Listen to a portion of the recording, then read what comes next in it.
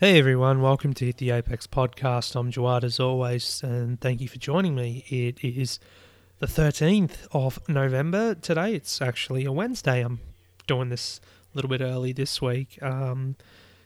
Thursday wasn't possible to record as always, so yeah, I thought let's get this over and done with today, get it out there, and hope you guys enjoy it. So thanks for tuning in as always.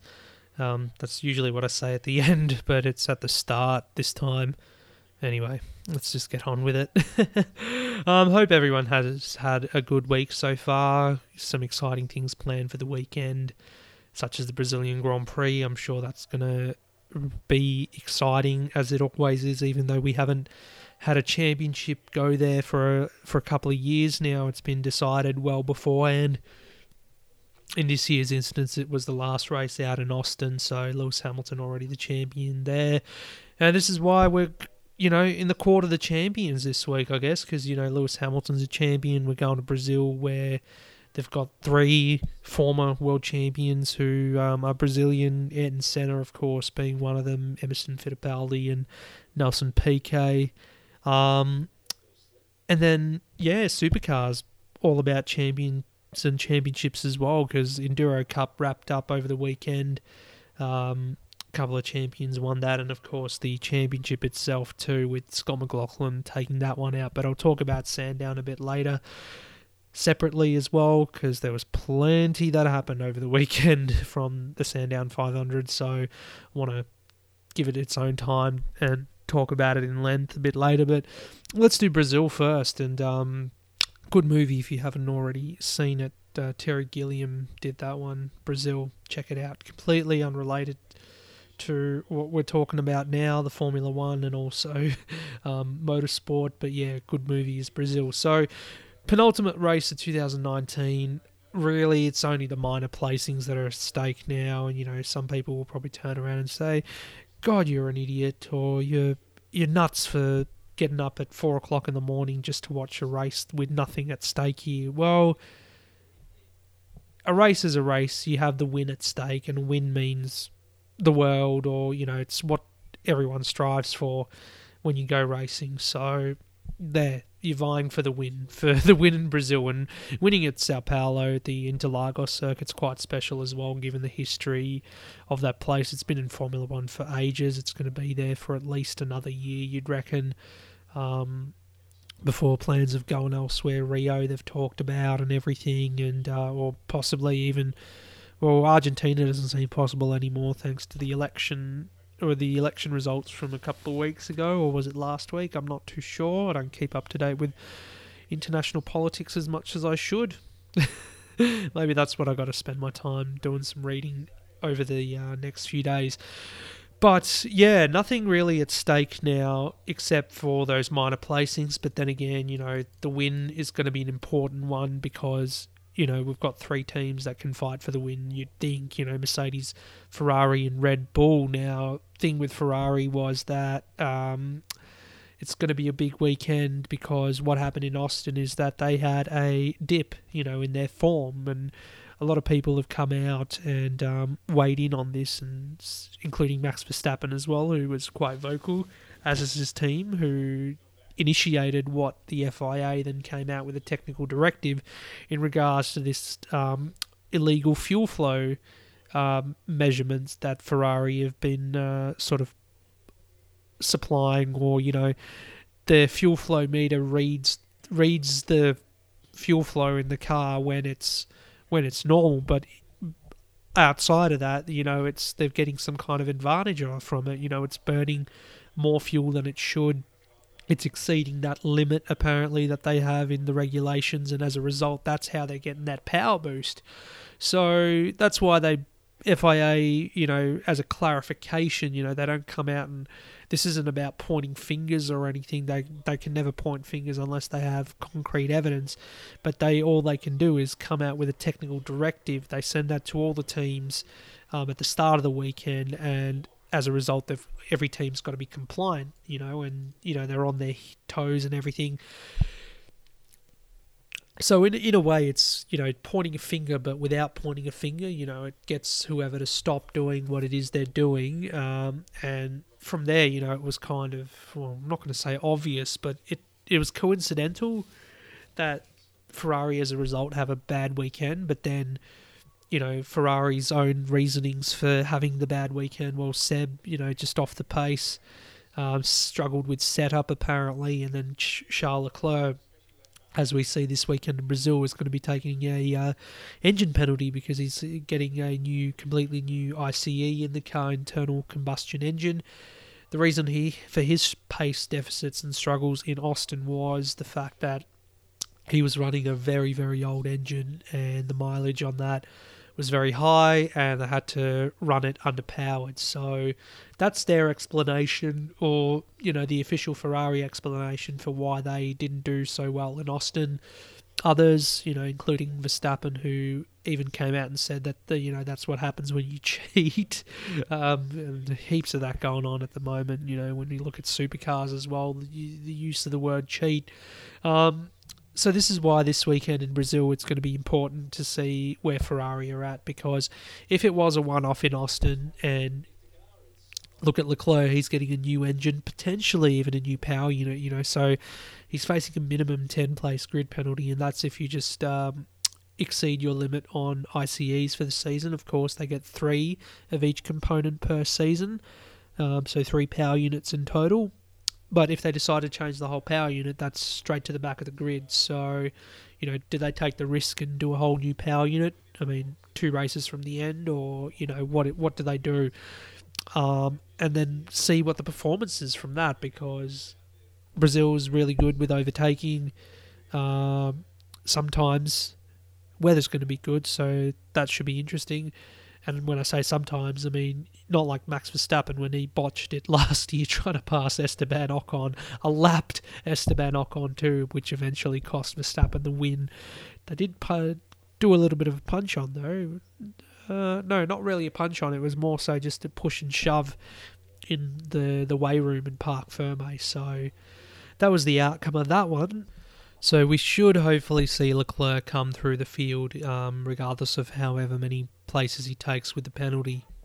And Seb Vettel as well, he's a 3-time winner here. He won in 2017 last, in the sunny conditions too. So, he's got the experience to win here with Ferrari. Lewis Hamilton in the Mercedes has only won here twice, when you consider the affinity that he has with Brazil, with Ayrton Senna as well. So, and obviously the last win he had was last year. So after Verstappen had that little moment with Ocon and cost him the race, and Red Bull have been strong in the past too. When you look at the wins that Seb has had, 2 of them with Red Bull in the past. Mark Webber, I think, won here as well.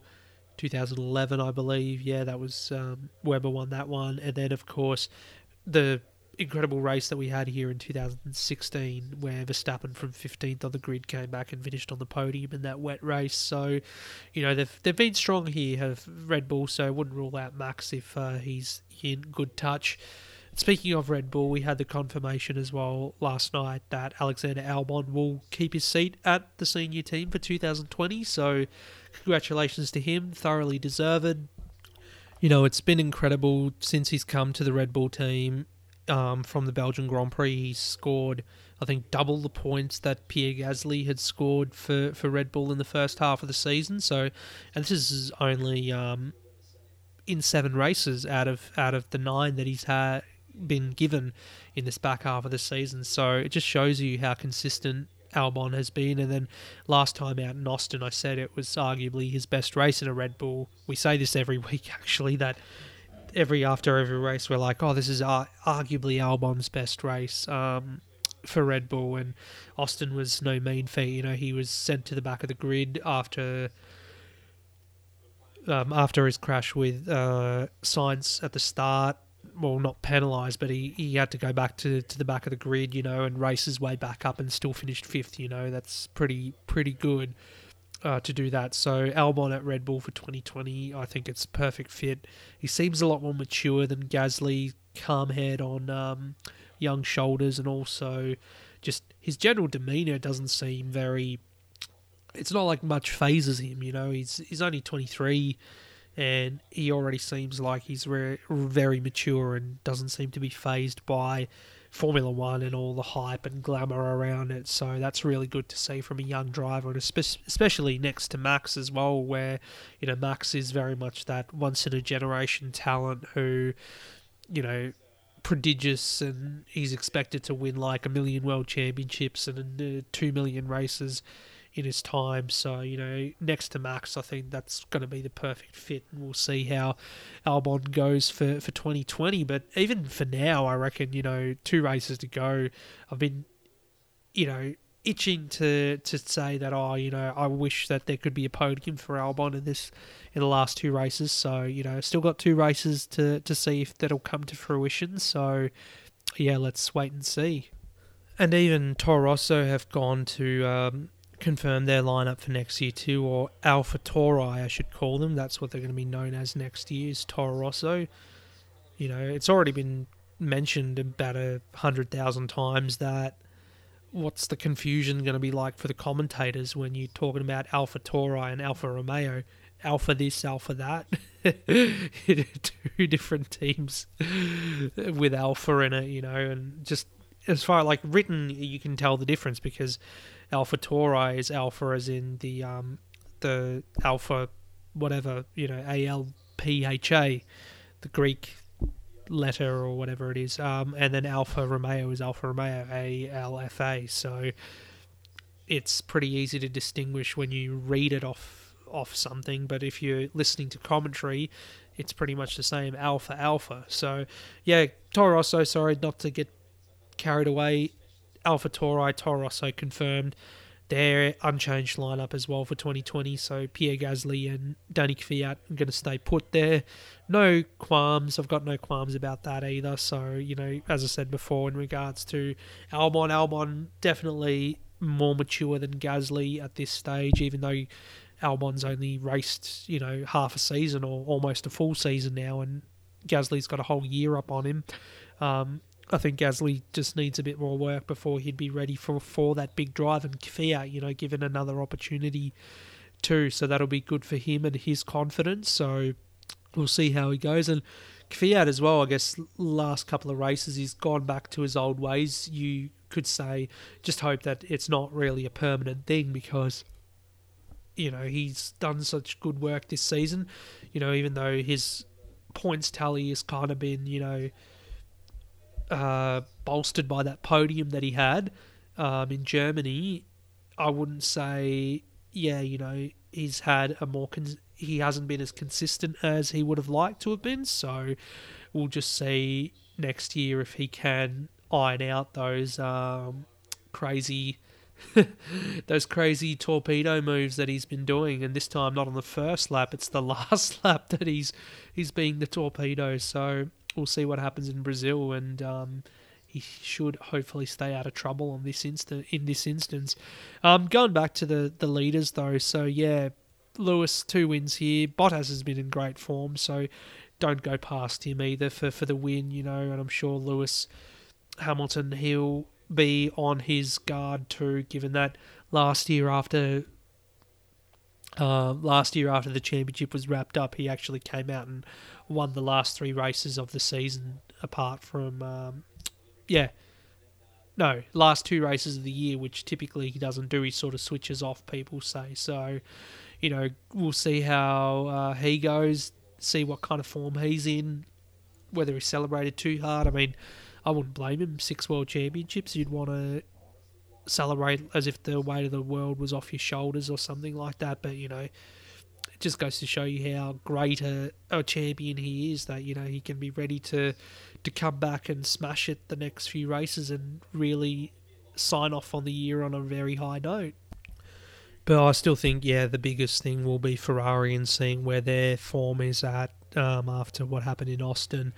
Midfield and the rest of the field, Renault, they've been great the last couple of races. I guess too late as far as the points are concerned versus McLaren, but their last couple of races they one-stopped and they finished ahead of McLaren, so could they do that again? Can McLaren score the points they need to seal out fourth in the Constructors' Championship? That's certainly possible this weekend, so if they do that, then that'll be pretty significant for them. The first season since 2014 that they've scored in triple figures as far as their total points tally is concerned, and even though they haven't been on the podium this year, they've just been consistent, scoring double points at most races.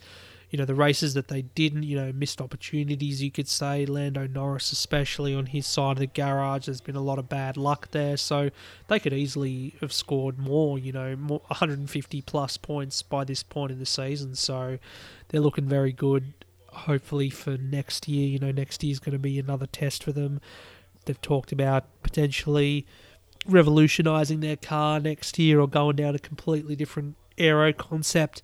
Last time we heard that with McLaren, we got 2013, which pretty much was the start of their decline. So you'd hope with this new management structure and new technical department that it doesn't happen. There is no repeat of 2013 or the last 4 years, and as a matter of fact, or 5 years if you want to go back that far. So we'll see how they go. Their happy birthday also to Lando Norris today, who turns 20, so no longer a teenager when he gets to Sao Paulo for the Grand Prix. So yeah, Lando, he's been a find this year. He's been really good for F1. Really enjoyed him, watching him, and even just driving. He's been really, really cool. I think back to Bahrain where he's gone toe-to-toe with Kimi Raikkonen, only in his second race in F1, and here's Kimi Raikkonen, who's been around for, 20 years. Not quite 20 years, but you know what I mean. He's been around for quite some time, and he didn't really take any of it, did Lando? Haas last year scored double points at this race, though they're a shadow of their former selves. Not going to go too much on about them anyway, because, it's just, Roman Grosjean's already come out and said that, he's looking forward to the season just finishing. So, who knows if by some miracle they can score some points. They would have probably have needed the weather to be bad this weekend for them to do so, but no, it's going to be good. So we're in for a sunny Brazilian Grand Prix regardless of where Haas's form is. It doesn't seem likely that's going to happen. Same thing with Williams. You don't expect any miracles for them either, unfortunately. Just kind of biding their time until the year ends, which is a shame for Robert Kubica especially. And yeah, that's about it. Alfa Romeo, same story. Can they come back and score some points at the end of the year? It's been a rotten run for them. And Kimi Raikkonen, unfortunately, he's just been very anonymous. You don't really hear much about him during the races, and at the end of the race, you just hear that he was right at the back. So it's not going too great for him either. But that's just that is just the form of Alfa Romeo at the moment. Alpha. That's going to be funny and just a whole mind game for everyone next year, I'm sure. So, and quickly before we get away from F1, there's more F1 to come anyway in a sec, but the interesting thing I read yesterday or brought to my attention was that this Bathurst Invitational event planned for next year, for next December, which will be like this event that, people can come, international racing drivers can come race at Bathurst. They're going to do it in the Super 5000 cars that, S5000 cars that I got to see at Sandown a couple of months ago, where Rubens Barrichello came and raced there. They had Matthew Brabham and some of the V8 supercar drivers as well, James Golding and Anton De Pasquale and the like. But they're targeting former Formula One champions, Jenson Button, Nico Rosberg, Fernando Alonso, some of the names that have been tossed up. Yes, please, yes. If this happens, this would be so cool. This would be Christmas for me because it's in December next year. I would totally go to Bathurst to see these guys, Button, Alonso, Barrichello, Rosberg, whatever, get in these awesome open wheel cars. They look great. They sound like they're V8 supercars, even though they're in open wheel cars, and Bathurst, open wheel cars at Bathurst. That would be absolutely amazing. So, yeah, if this happens, let it happen. I would love for it to happen, and I'll keep everyone posted to, if there's any developments and that sort of thing. Sorry about that. That time of the day for a bit of a yawn. But this sounds really exciting. I know it's still, about 12 months away, more than 12 months away, but surely, the feelers are going to be out there to get these guys to come and hopefully race at Mount Panorama. That would just be absolutely amazing. Moving it on then, and staying on the F1 theme, interesting news coming out this week.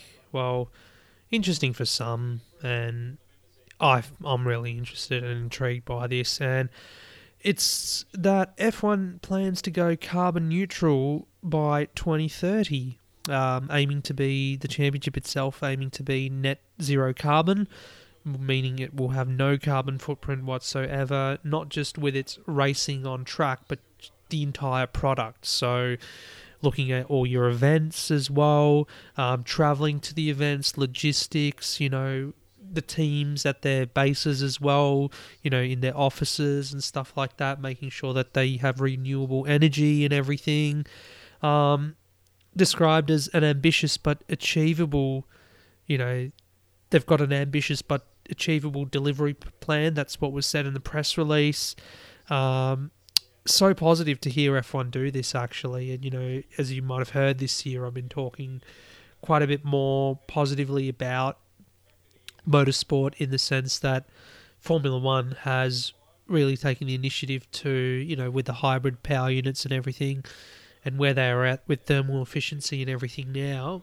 I mean, a lot of people out there, I'm sure, and I've heard this in my travels, who don't really have vested interest in racing or motorsport or Formula One, often are led to that conclusion that either it's, you're driving around in circles, or, it's bad for the environment, that sort of thing. And for the first time ever, I can say that no, Formula One is actually not bad for the environment, because, I mean, when you look at the statistics, the cars and the racing itself at the moment, like, for a Grand Prix, only counts for 0.7% of F1's total carbon footprint. It's everything else that it does, the logistics, running the events, and all that sort of thing, the sustainability around running events and using renewable resources and all that is what accounts for Formula One's carbon footprint at the moment, and the cars themselves, they're just incredibly efficient, and they've said in that press release that they're targeting to, have the world's first zero carbon ICE, internal combustion engine. It will be hybrid, of course, but having a zero carbon emitting ICE, combustion has always been regarded as this negative thing about, combustible energy there's a lot that's wasted as a result. How can you do it with renewable energy or whatever? So this is going to be interesting to see. I mean, 2030, the last decade's gone pretty quickly. None of us have noticed. How quickly will this next decade go? And to see F1 make these steps towards being net zero carbon. By 2025, they're aiming for all events to be sustainable. So that means, the way that they're set up, the way that, simple things like single-use plastic items, with food and all that, trying to remove that or make them a renewable, encourage, have recycling as mandatory with all the products and everything, make sure the plastics, recyclable plastics and all that sort of thing. So it's very exciting because, with where I work, my day job as well involves a lot of recycling and, looking at ways to be more sustainable, through secondhand goods and all that. So I'm constantly thinking about this sort of stuff a lot more. And when your favourite sport, I guess, is taking steps now to make sure we go in that positive direction, then yeah, you've got to really get behind it. And, I can proudly say that, this is what Formula One is trying to do they're trying to be sustainable and, go zero carbon from 2030. Not many other sports would say that. And I know there's going to be naysayers and everything and like, bring back the V10s with the noise and blah, blah, blah. It's unnecessary, as long as the racing on track is great. I mean, it's not going to be completely quiet. It's not like we're going all electric, Formula E style. But, yeah, I don't know what to say when people bring up those arguments, because it's like, we've got to advance this technology. We've got to think about the future. We've got to think about the planet. We've got to think about everything, that relates back to real life. And unfortunately, hosting a Formula One race in instances can be very damaging to the environment, especially setting up, street circuits, temporary circuits and stuff like that. But the end result, if this is where they're trying to get to as far as being able to set up events sustainably, to have reduced emissions at events, not just with the racing on track, but with, the way that the fans engage with the event as well. You look at, take the Australian Grand Prix, for example, how many plastic beer cups are discarded, not even thrown away properly, or just how much rubbish you find around the place. I mean, it just makes you sad when, people do that sort of thing, I mean, everyone's entitled to have fun and enjoy themselves, but, be responsible too, because at the end of the day, we're all sharing, this world, and what one person does can have an impact on how the other person gets to live in it too, you know what I mean? There's a lot of arguments and debates going up at the moment online about, the bushfires that are going on, which, I've got very much, thinking about at the moment and hoping all the people affected get the support that they need up there. But, arguing about it on social media about who's right and who's wrong is not going to help anyone over there at the moment. But, yeah, people trying to think that they know everything when it comes to this sort of thing, or blaming people who vote for one particular party that, it's their fault that this has happened. Grow up, people, we've got to... When I hear something like F1 try to go in this direction, it makes me feel a lot more positive that, there are people in this world who want to do the right thing and also care about where we're living and, the things around us and everything. So, yeah, I can only speak very highly of this. I wish I could go more, I mean, I'm not going to give a sustainability lecture here or something along those lines. I mean, I love talking about it, but yeah, I'm not going to go in and give you a lecture about it at this stage. We'll see when we get closer to 2025.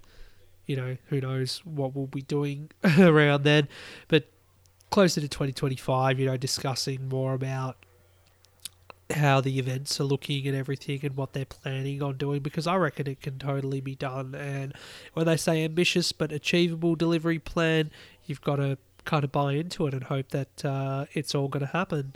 So, yeah, I guess I'll discuss more of this at a later date, or if anyone is keen to listen to me talk about that sort of stuff, feel free to drop a line on Twitter and just say, yeah, look, we want to hear you talk about sustainability and, going, carbon footprint and racing and all that, because, yeah, I really, it's something that I'd really get behind, all categories to do, even supercars I'm just going to talk about in a sec with the Sandown 500.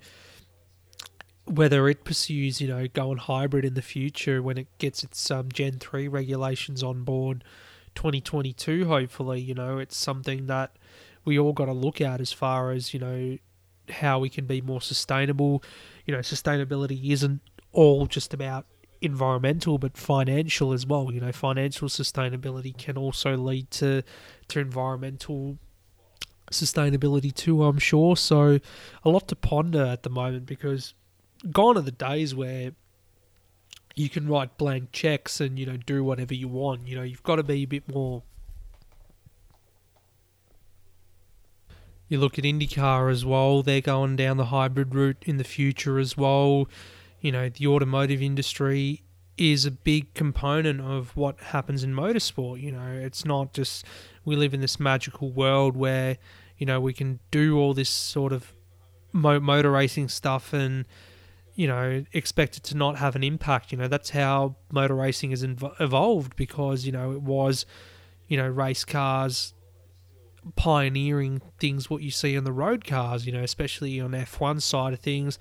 But then again, when you look at touring cars, stock cars and all that, it's all, oh yeah, I can buy that car from the showroom. So, if you could buy a hybrid sedan car from the showroom, they can go race in one. And, that as a result, that's supposed to sell more models, blah, blah, blah. So these things are all interlinked and hopefully, yeah, what direction that these guys go in the future, supercars, whatever we're talking about, it's all in the same direction as far as, promoting that sort of more environmentally friendly, sustainable approach, and it's something I look forward to seeing how they execute. The racing is still going to be the same, it's still going to be great regardless of whatever era we're in, whatever noise there is. It's not going to be completely quiet. It's not going to be nothing like, electric racing, for example. But I just wish there was a lot less negativity about this sort of thing and move on, get with the times, because Formula One is supposed to evolve. What do you call it?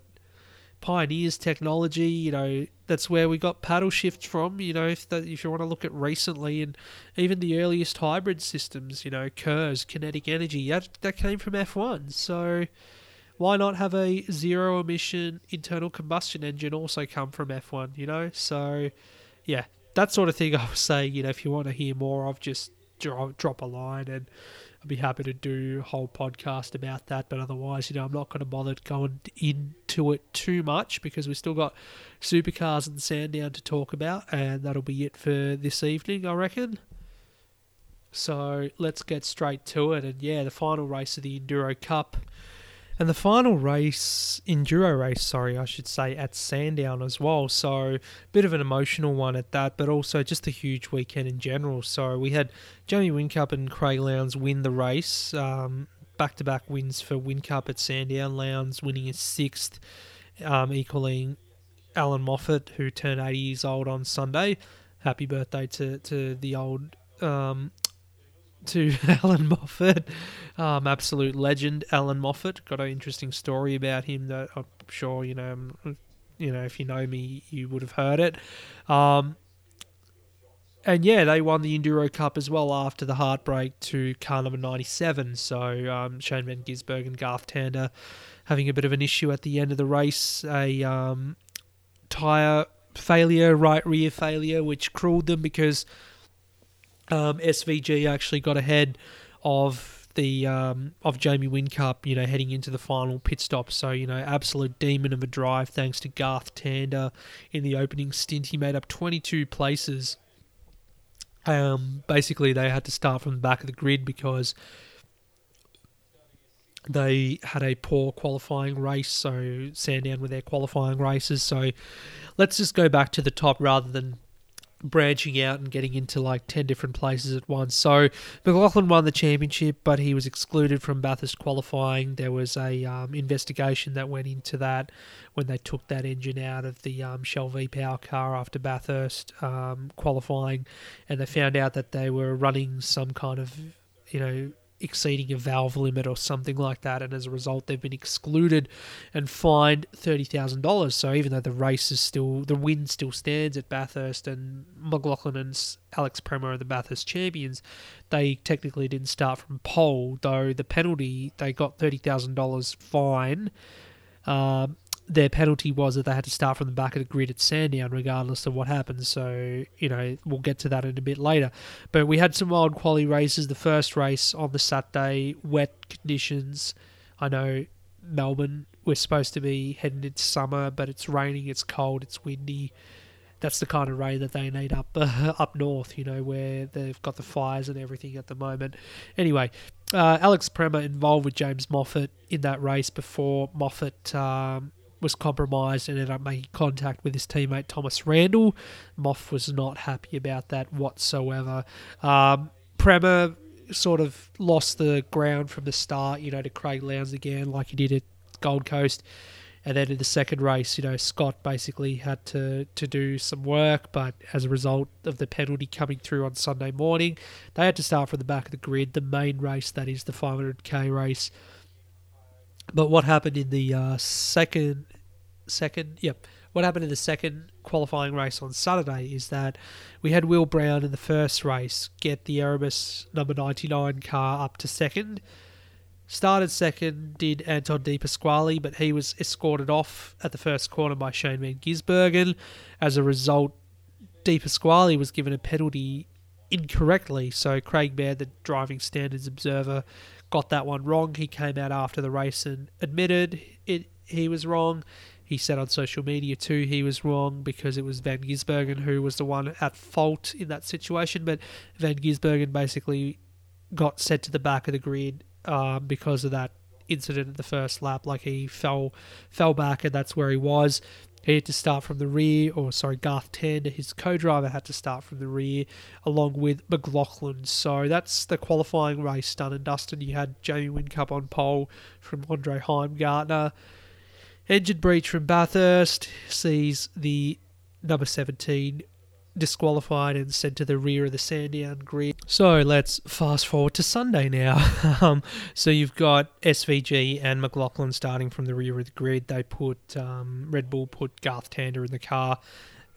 Awesome first stint, passed pretty much every car except for Whincup. Lowndes, who was in the car, passed every car except for their teammate or sister car. Then SVG, when he got in the car for his stint at the end of the race, ended up doing that. But as I said, they had the right rear failure, which put him out of the race essentially, and Jamie Whincup, Craig Lowndes were on their way to win. So, yeah, it wasn't, just a win either. It was a huge win, finishing 20 seconds clear of the next car. And let's, you can insert your parody questions in here because, we said that we've been debating it all year, saying, oh, look, Ford had the advantage, blah, blah, blah, but then they've done all these parity changes, and now look who's finishing 20 seconds clear of the field. The cars behind them were two Fords. The Tickford cars, we had car 55, Chaz Mostert, James Moffat finished second, and then Lee Holdsworth and Thomas Randall in behind them. But yeah, the last three races have been Holden, 888 Holden dominated. Gold Coast, both races, 1-2 finish for this team. Second race there, 1-2 finish for the team. And it would have been a 1-2 here as well at Sandown if it wasn't for that failure for Van Gisbergen. So, what's got to give about that? Why didn't we see car 17, blitz up the field, and pass everyone either? So, not saying that they're struggling, but it's just that suddenly the other team has got the advantage again, even though we were supposed to level the playing field. It doesn't seem very level to me. Anyway, I'm not going to have a rant about that at this time. That can be done at the end of the year when we look back at the whole season. But yeah, congratulations though to Lee Holdsworth, Thomas Randall, first podiums of the year. First for Randall in supercars, but Holdsworth, first podium since 2014. That win that he had with Erebus back at Winton 2014, it was like, surely he's taken a podium since, but no, 2014, that's a long time in between drinks for Holdsworth, and it's no surprise that, I thought he was already locked in for next year at Tickford, but heard that it was only a 1-year deal he came to this team on. Surely they've got to sign him up now after that. He's been a consistent driver all year. It's just a shame that he's missed out on a few podium opportunities up until now, but yeah, definitely done a great job. And for Mostert and Moffat too, Mostert, unfortunately, he admitted it in the press conference that, because of his errors, it's really cost this team and that combination better results in the Enduro Cup. When you look at Bathurst and his collision with teammate Cameron Waters, and then even in at the Gold Coast, qualifying or the top 10 shootout, he had that crash that wrote them off for the whole weekend and didn't get to race at all. So this is almost, making up for that. He said it might not make up for it completely, but, to at least get a trophy at the end of the Enduro Cup is pretty crucial. And, for Mostert as well, could it be his last podium for the team unless he gets a podium in Newcastle, given the news, well, it's not really news yet official, but, given that he could be on the move, or he is on the move to Walkinshaw Andretti United next year, where maybe they're just waiting for the end of the year to make that official. I mean, it's only got one race to go in Newcastle now, so, we're getting close to it. And more intriguingly has been the, debate, discussion about who's going to be his teammate there next year. So we had the news Scott Pyers on his way to Team 18 next year, setting up in that second car alongside Mark Winterbottom at the Charlie Schwerkolt team. So, names like Will Brown, Bryce Fullwood, who've all impressed in this Enduro Cup, have been tossed up. The Richie Stanaway thing has gone a bit quiet now. So, I could totally see a Will Brown who, at this stage would be my pick to put next to Mostert at Walkinshaw Andretti United. I'd pick him, given that it's probably not going to be the best for him to have another season in Super 2. It's been a difficult year, actually, for Brown. Not much success. Fullwood wrapped up the championship, actually, for Super 2 over the weekend at Sandown. So he's had a mega year, but perhaps, another year for him as a co-driver might be better suited. Or, he might get a seat elsewhere. Who knows? There's still a few seats going around. But let's just go back and wrap up Sandown first of all. So, yeah, that was your podium. McLaughlin ended up finishing 9th along with Prema to score enough points to seal up the championship for this year, with a whole round to spare. Their celebration's a bit subdued, as you'd expect given the circumstances around all that Bathurst hoo-ha that's going around. And, they're going to talk about it long after the season is done. Because they didn't strip that win from them at Bathurst, there's going to be people out there calling for blood, baying for blood, saying, the year is tarnished or the championship is tarnished because of what the team have done, what Shelby Power Racing have done. I just think it's nothing. I just think it's not, it's not reflective. It's not reflective on the year as a whole. Like when you look back at the first half of the year, or certainly before the Enduros, McLaughlin had already won 17 races or whatever. He had all these pole positions under his belt. He was in a class of his own, but then again, that'll be debated, it's because of the parity stuff that the Mustang had an unfair advantage and that sort of thing. So do you look back at the whole year and say that the whole year is tarnished? I mean, what does that say about the sport? What does that say about supercars in general, that they're so caught up in their old ways that when it comes to something new, that everyone is so scared and not really used to it? McLaughlin, a new superstar who's basically, made the sport his own the last couple of years, seeing off guys like Van Gisbergen and Jamie Whincup, the established champions that have had a stranglehold on the sport for the last decade or whatever, certainly in Whincup's instance.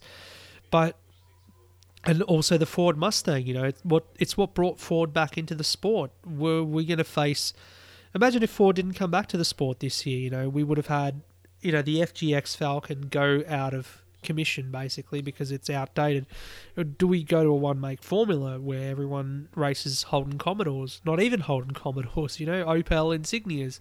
At least with Ford, you've got an identity there, a well-renowned international brand with racing in its DNA, whereas Opel, just Opel, being badged as a Holden Commodore. Nothing against Holden, they still do a fantastic job with promoting motorsport here, but just supercars in general should be promoting more of this competition, more allowing manufacturers to have that desire to come into the sport rather than saying, you've done a better job than everyone, so we're going to chop your advantage off. And then as far as McLaughlin's year is concerned, it's almost as if, everyone's going to turn around and say, it's been tarnished because you had an unfair advantage in that car, totally discounting the fact that he's made light work of his teammate again this year, Fabian Coulthard, and Coulthard's in the same machinery. You look at the Tickford guys, they're also racing the same machinery, but even when they made all these parity changes before the Pukekohe one, McLaughlin was still the best. So that's all I have to say in regards to that. And now we've got the Teams Championship on the line heading into Newcastle. So 116 points the difference, and in favour of Shell V Power Racing. So the results there at Newcastle will matter as far as who gets that priority in the pit lane, getting that top garage for next year.